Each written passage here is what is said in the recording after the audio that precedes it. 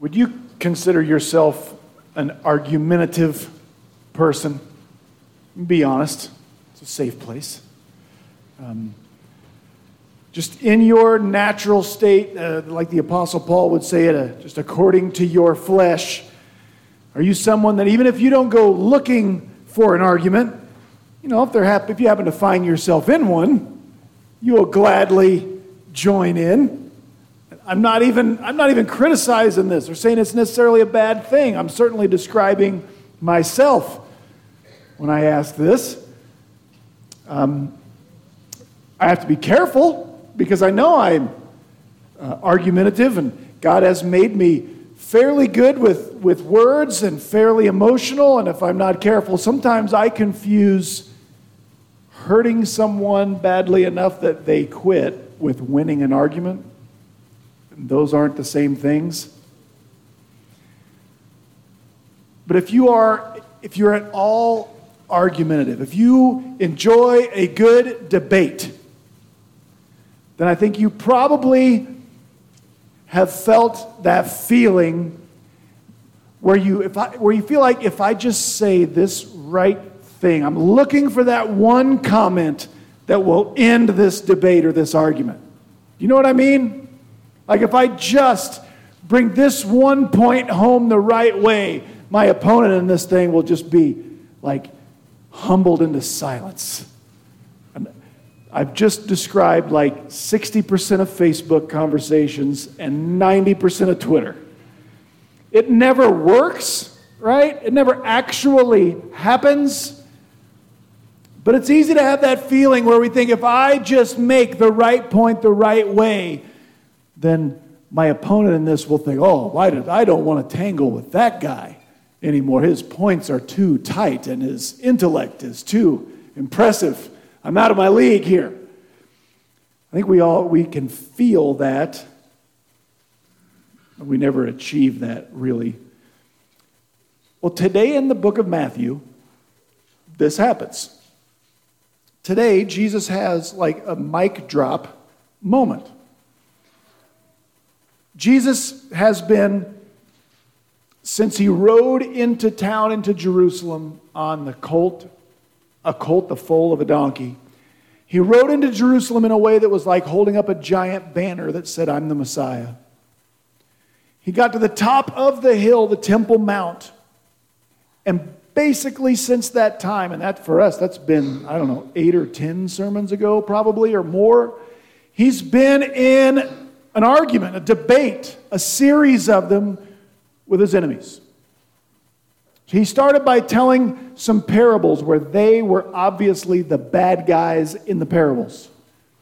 Then his opponents, the religious leaders of Israel, a little bit at a time, these small groups, representatives of the Herodians, the chief priests, the scribes, the Pharisees, the Sadducees, they've been coming to him and engaging him in debate, and he has been engaging back.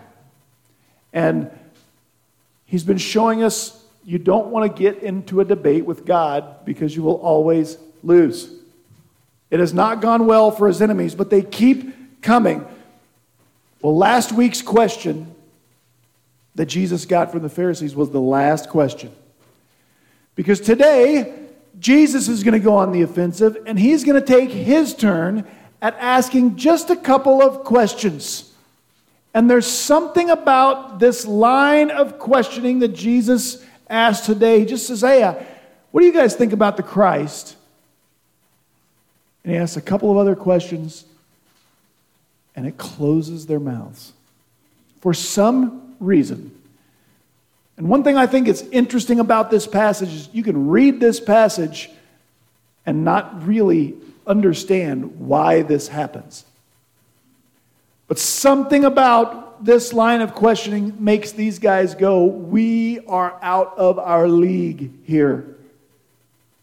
And they're going to stop questioning Jesus anymore. Not because they've decided that they agree with Jesus and they're going to stop being his enemies and start being his disciples. That certainly doesn't happen. They're going to have him killed in less than a week. But there's just something here that makes them go, this is not working. This whole debate thing is backfiring. Jesus never makes a specific claim to be the Messiah today. He just wants to ask them what they think about the Messiah and expose some bad ideas about Messiah. And somewhere in there he makes them quit. Let's read this passage. I think it's an interesting one to learn about what's up. This is Matthew 22, 41 through 46. The New American Standard Version reads this way. Now, while the Pharisees were gathered together, Jesus asked them a question. And here it is. I would divide this into two questions. What do you think about the Christ? Then he asks this, whose son is he? Whose son is the Christ? And the Pharisees answered, he's the son of David. So Jesus said to them, then how does David in the Spirit call him Lord? And David said this, verse 44. David said, the Lord said to my Lord, sit at my right hand until I put your enemies beneath your feet. If David then calls him Lord, how is he his son? And verse 46 says, no one was able to answer him a word, nor did anyone dare from that day to ask him another question. That's the mic drop. Now what is it? What did he say that made them decide we can't debate with this guy anymore? That's one thing we want to dive in and discover with them today. We start in verse 41 where Jesus his most aggressive enemies, sort of his longest standing enemies, are still standing there. They've just asked Jesus their last question, even though they didn't know it was going to be their last question at the time. And so Jesus asks, and he engages them with this question. What do you think about the Christ? That's the main question. What do you guys think about the Christ? Remember, I've said this before, I'll say it again. Always, when you're reading the Bible, always pay attention when God asks questions. God never asks questions so that he can learn something he didn't already know. When God asks questions, he wants people to pay attention and think. So Jesus he doesn't claim to be the Christ. He just says, what do you guys think about that? What are your thoughts about the Christ or the Messiah? So here's what Jesus knows. The Jews of Jesus' day were waiting for a Messiah. Messiah is the Hebrew word. Christ is the Greek word. Just two different language words for the same position. They were waiting for this king. That has changed for Israel today. For the most part, Israel is no longer waiting. They've sort of given up, I guess. But in Jesus' day, they were waiting on the Christ.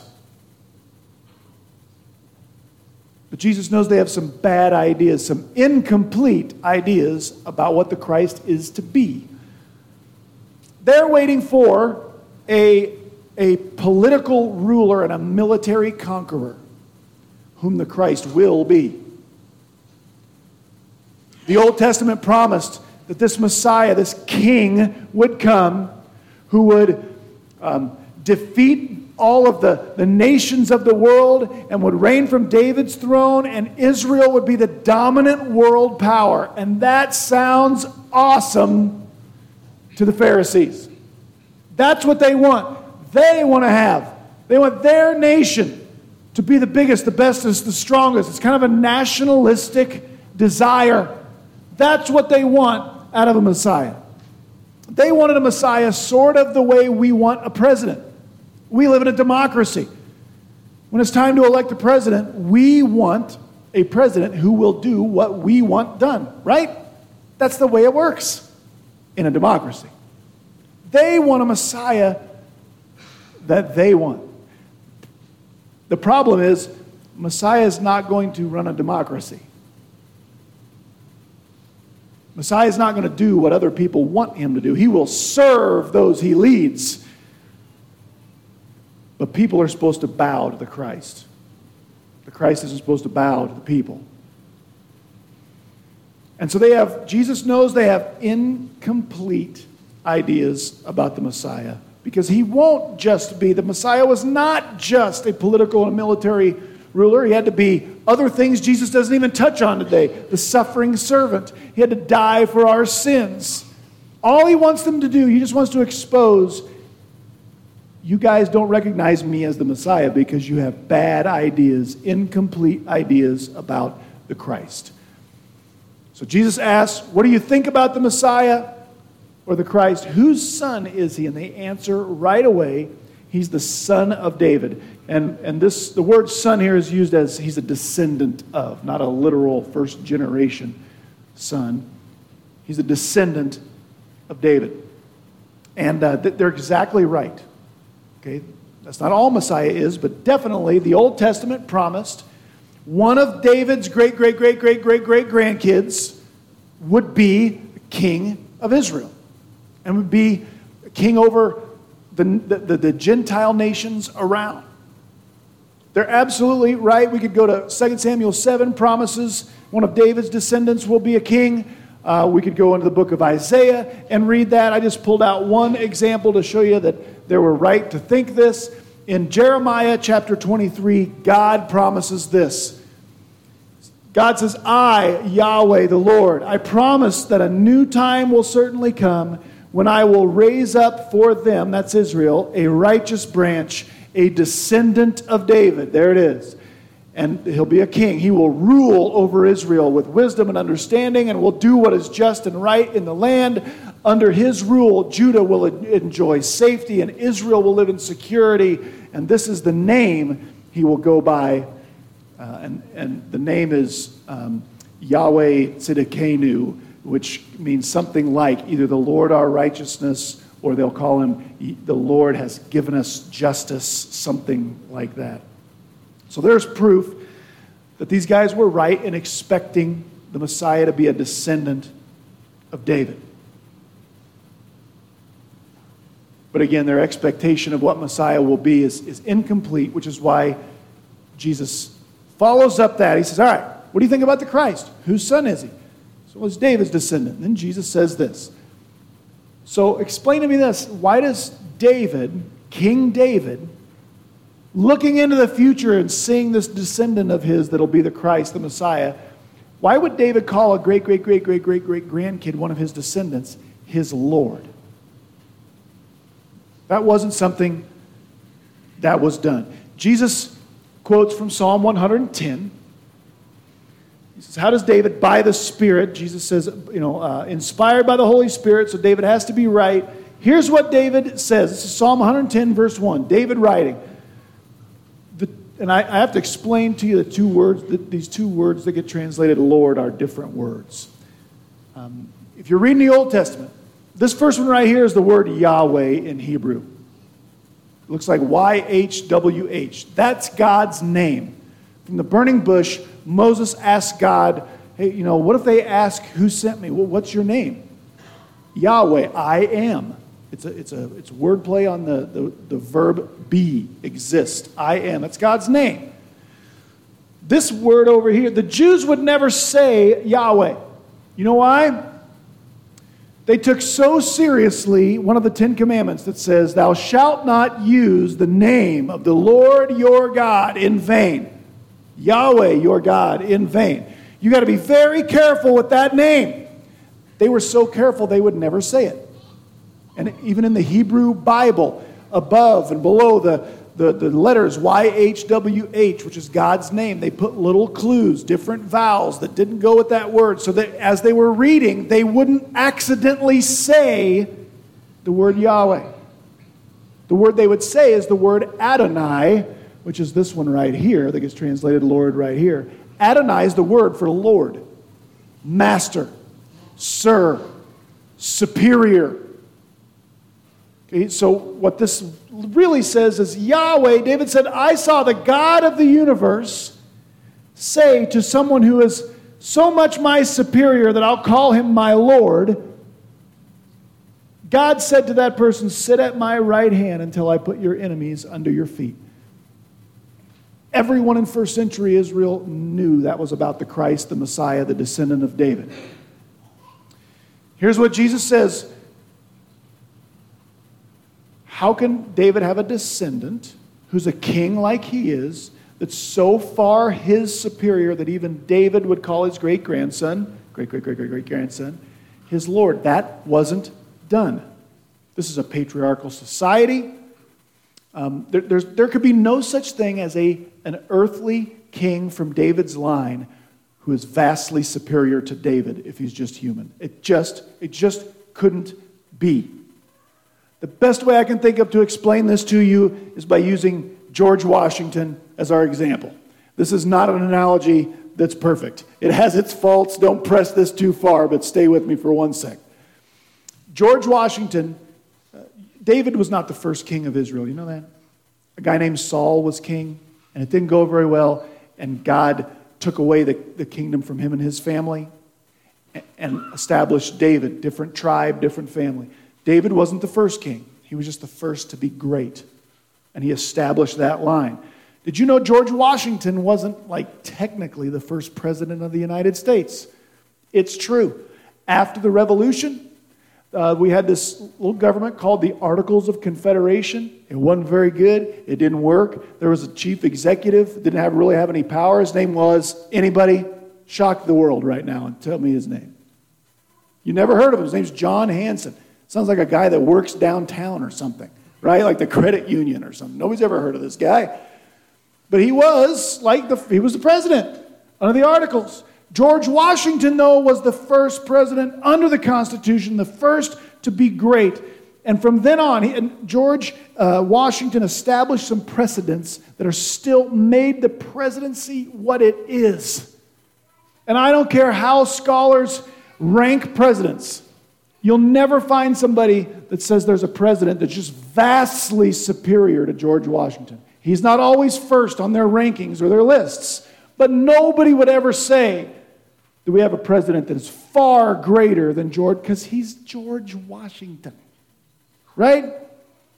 Now, David in Israel is the greatest by every metric. I mean, he's the best warrior. He's the first to be great. And what's more, he's everybody's dad or grandpa or great-grandpa or great-great-great-great-grandpa in a society that reveres its ancestors. There's no such thing as a human king who's a descendant of David who could ever say, I'm greater than David, or whom David would recognize as so far my superior that I'm going to call him Lord.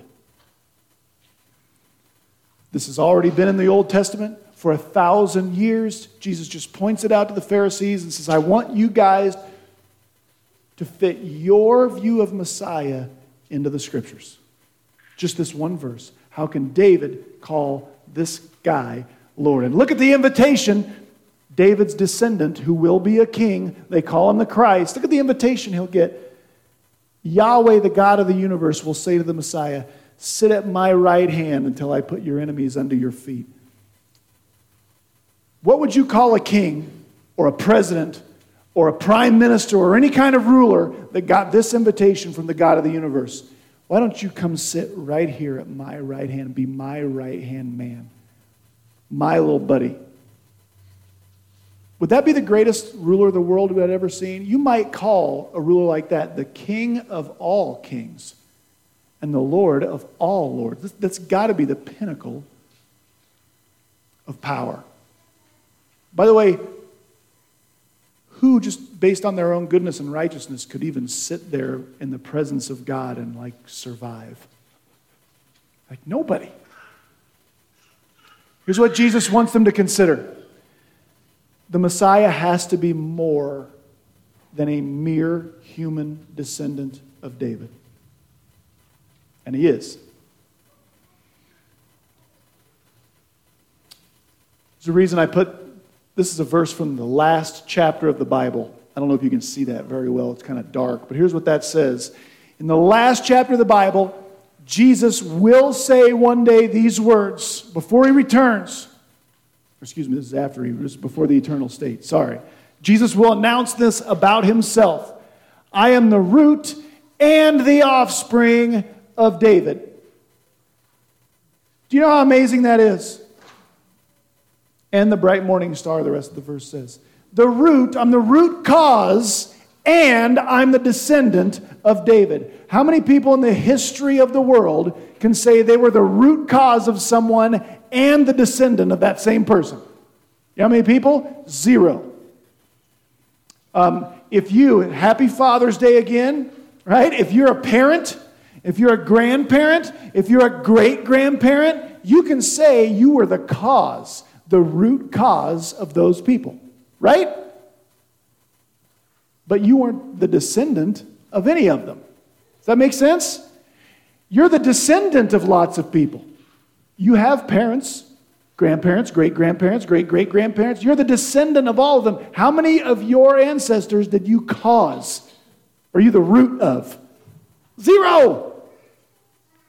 Jesus is the cause of David and the descendant of David at the same time. How can that be? Because he's God. I created David, then I became a human and became the descendant of David.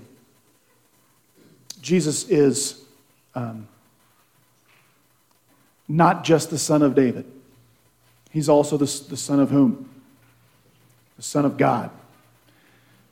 Matthew's already told us this. Matthew 1:1. Matthew says this story is going to be the gospel of Jesus, the Christ, the Son of David. Then what does Matthew proceed to tell us in chapter 1 about how Jesus came to be alive? What's he tell us in chapter 1? What was Jesus' origin story from a human perspective? He was conceived by the Holy Spirit and born of a virgin. Why? Because he's God's son. He's not just a human son. Jesus' full identity is Jesus, Christ and Son of God. And they miss the second part. That's what Jesus is trying to get them to understand here. All right, so that's his line of questioning. Explain to me how David, our greatest military and political hero, can understand that he's going to have a descendant that's so far superior to him that he calls him Lord. The answer is because that Messiah will not just be son of David, he'll also be son of God. And they get enough. They understand enough, Jesus' enemies do, that they walk away. No one was able to answer him a word. And from that day on, no one dared question him any longer. Now back to kind of the original question. What about this made these guys clam up and walk away? Jesus never overtly claims to be the Messiah, but he's given them plenty to think about. I'll take my stab at explaining why they run away and don't engage Jesus in debate anymore.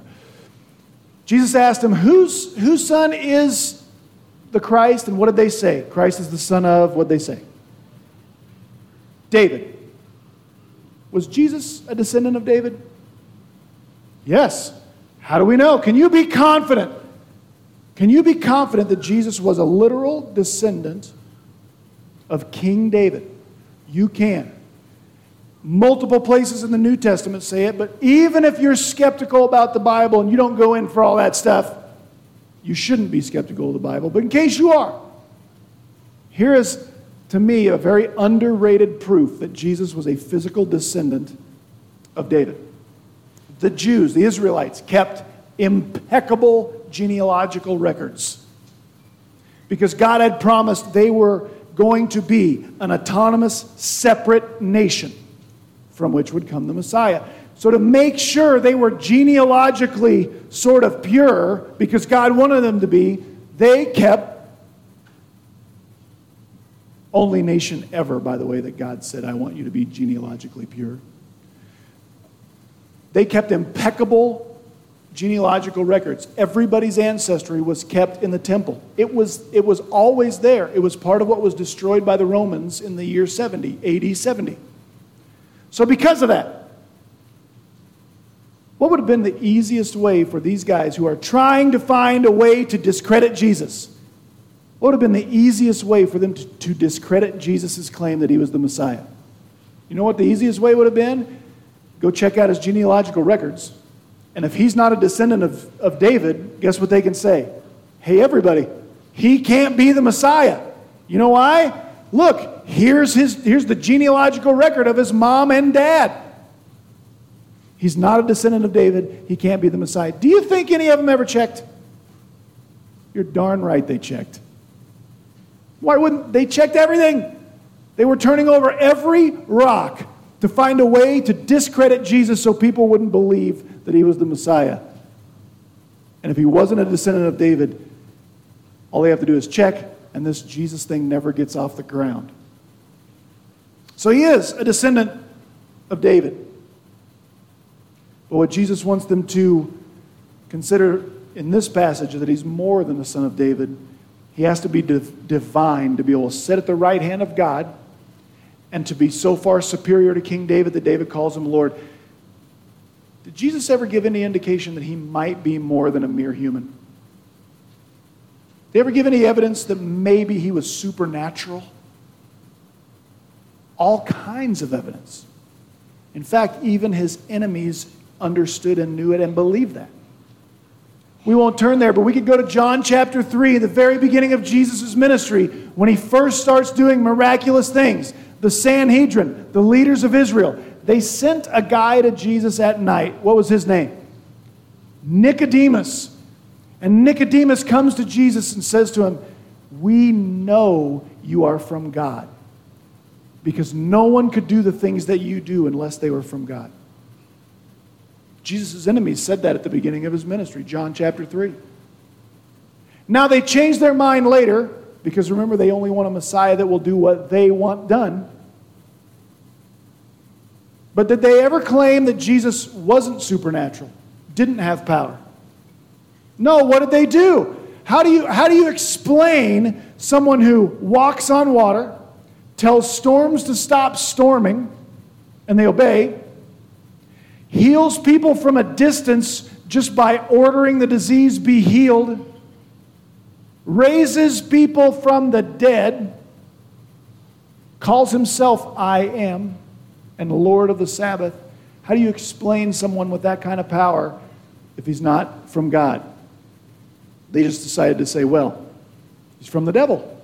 He's possessed. He's demonized. Jesus' enemies never concluded or argued that he wasn't supernaturally powerful.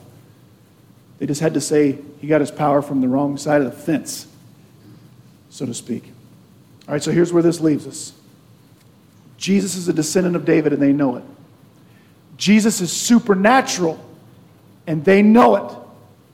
The Messiah will be a descendant of David who is supernatural. And there's one other little tidbit in here that I think closes these guys' mouths that Jesus wants them to really weigh carefully. It's the verse he quotes from their hero, King David. King David said, Yahweh, the God of the universe, said to my Lord, the Messiah, sit at my right hand until, you catch this, until I put your enemies under your feet. According to the Bible, someday, every enemy of the Messiah is going to be completely defeated, vanquished by Messiah, under his feet. Here's what I think Jesus is saying to these guys. The unspoken question. Are you sure you want to be my enemies? You better weigh this carefully, boys. Because I know you believe this 1,000-year-old Hebrew scripture is the real thing. And the God of Israel, through David, your hero, one of the two greatest heroes of the Old Testament, promised every enemy of the real Messiah is going to be crushed by that Messiah. I'm a descendant of David. I am supernatural. Are you willing to stake your eternity on the hope that I am not who I am obviously claiming to be. You want to know why I think they clam up after this? Because I think the truth is too terrifying for them to confront. I don't think they want to think any longer about what it will mean if they remain an enemy of Jesus and he is who he claims to be. It's an interesting story. I like understanding that passage because I didn't understand it very well, honestly, before I studied for this sermon. But there are things that are more important that we can draw out of this passage than just understanding what the passage means and why these guys clammed up. Because here's the truth from the whole of Scripture. Every single person who's ever been born that wasn't named Jesus, last name of Nazareth, every other single person is born an enemy of God. If we were to look up Romans 5:10, you know what it would say? Paul says, we were enemies of God. Everyone who's ever been born is born an enemy of God. And we just read what will happen to every enemy of God. They'll be defeated, vanquished under the Messiah's feet. As we studied last week, I won't go through it. There is no other way to God besides believing that Jesus is who he claimed to be, Christ and Son of God and Savior of the world. The only cure for what the Bible calls the enmity between God's enemies and himself, the only cure for that enmity is faith in Jesus, accepting and following the only Messiah and Savior God sent. In Ephesians 2, you can just write these down, we won't look them up. Ephesians 2:16, Paul wrote that only at the cross of Christ this happens. God put to death enmity between God and man. Only at the cross of Christ. 2 Corinthians 5:18 says that God reconciled himself to us at the cross through Christ. Colossians 1:21 says, although you were formerly alienated and hostile, you were enemies. You were engaged in evil deeds, yet now he has reconciled you in his fleshly body through death in order to present you holy and blameless and beyond reproach. Pay attention when God asks questions. And here is Jesus' main question today. What do you think about the Christ? I believe Jesus has been asking this of his enemies for 2,000 years. He's still asking it. He's doing it right now. He wants you to hear this and consider this question. What do you think about the Christ? What do you think about this story? Is it so many fables? Is it a collection of tales? Is it a religion that people made up to try and feel better about what happens after death? What do you think about the Christ? Because if this book is true, and you don't have the right answer to that question, you right now today are still an enemy of the God of this universe. And the wrath he says you deserve remains on your head. The only cure for that enmity is to believe that when Jesus came to be the Christ, not just a ruling king, but a suffering Savior, the reason he suffered is because the wrath for sin had to be poured out somewhere, either on me or on him. And the only cure, the only antidote for being God's enemy is to believe on the method of salvation he provided. I know it sounds mean, it sounds closed-minded, it sounds bigoted to say, to stand up here and proclaim publicly, there's really only one way to God. But listen, God, it's like if he put a ladder down from heaven, and he only put one ladder down from heaven by which people could get to heaven, And we didn't tell people, hey, anything else won't get all the way up there. It's only got 6 or 8 steps. You've got to take the right ladder. No one would say that was bigoted. You'd say that's helpful. Because I don't want to waste my life trying to climb up some ladder that won't get me there. And the truth is, we can't climb at all. He lowered himself. He absorbed all of the wrath we deserve for our sins on the cross. And then he said, whosoever does what? Whosoever believes in him will not perish, but will have eternal life. But it's only those who have the right answer to this question. What do you think about the Christ? Here's the right answer. I think his name was Jesus. I think he came to save me from the wrath of God.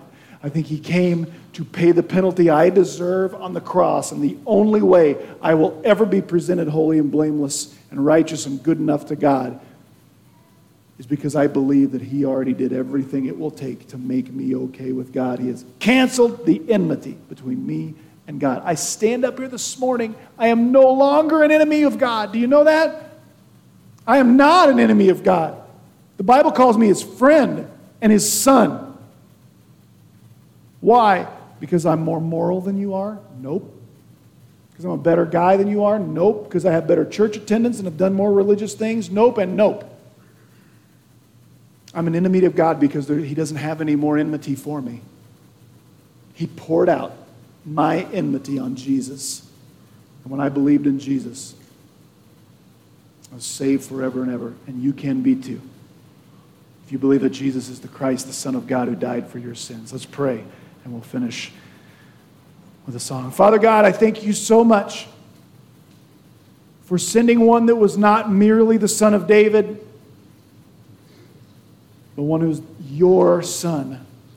And you did not send him the first time to be a king and to rule. You sent him to die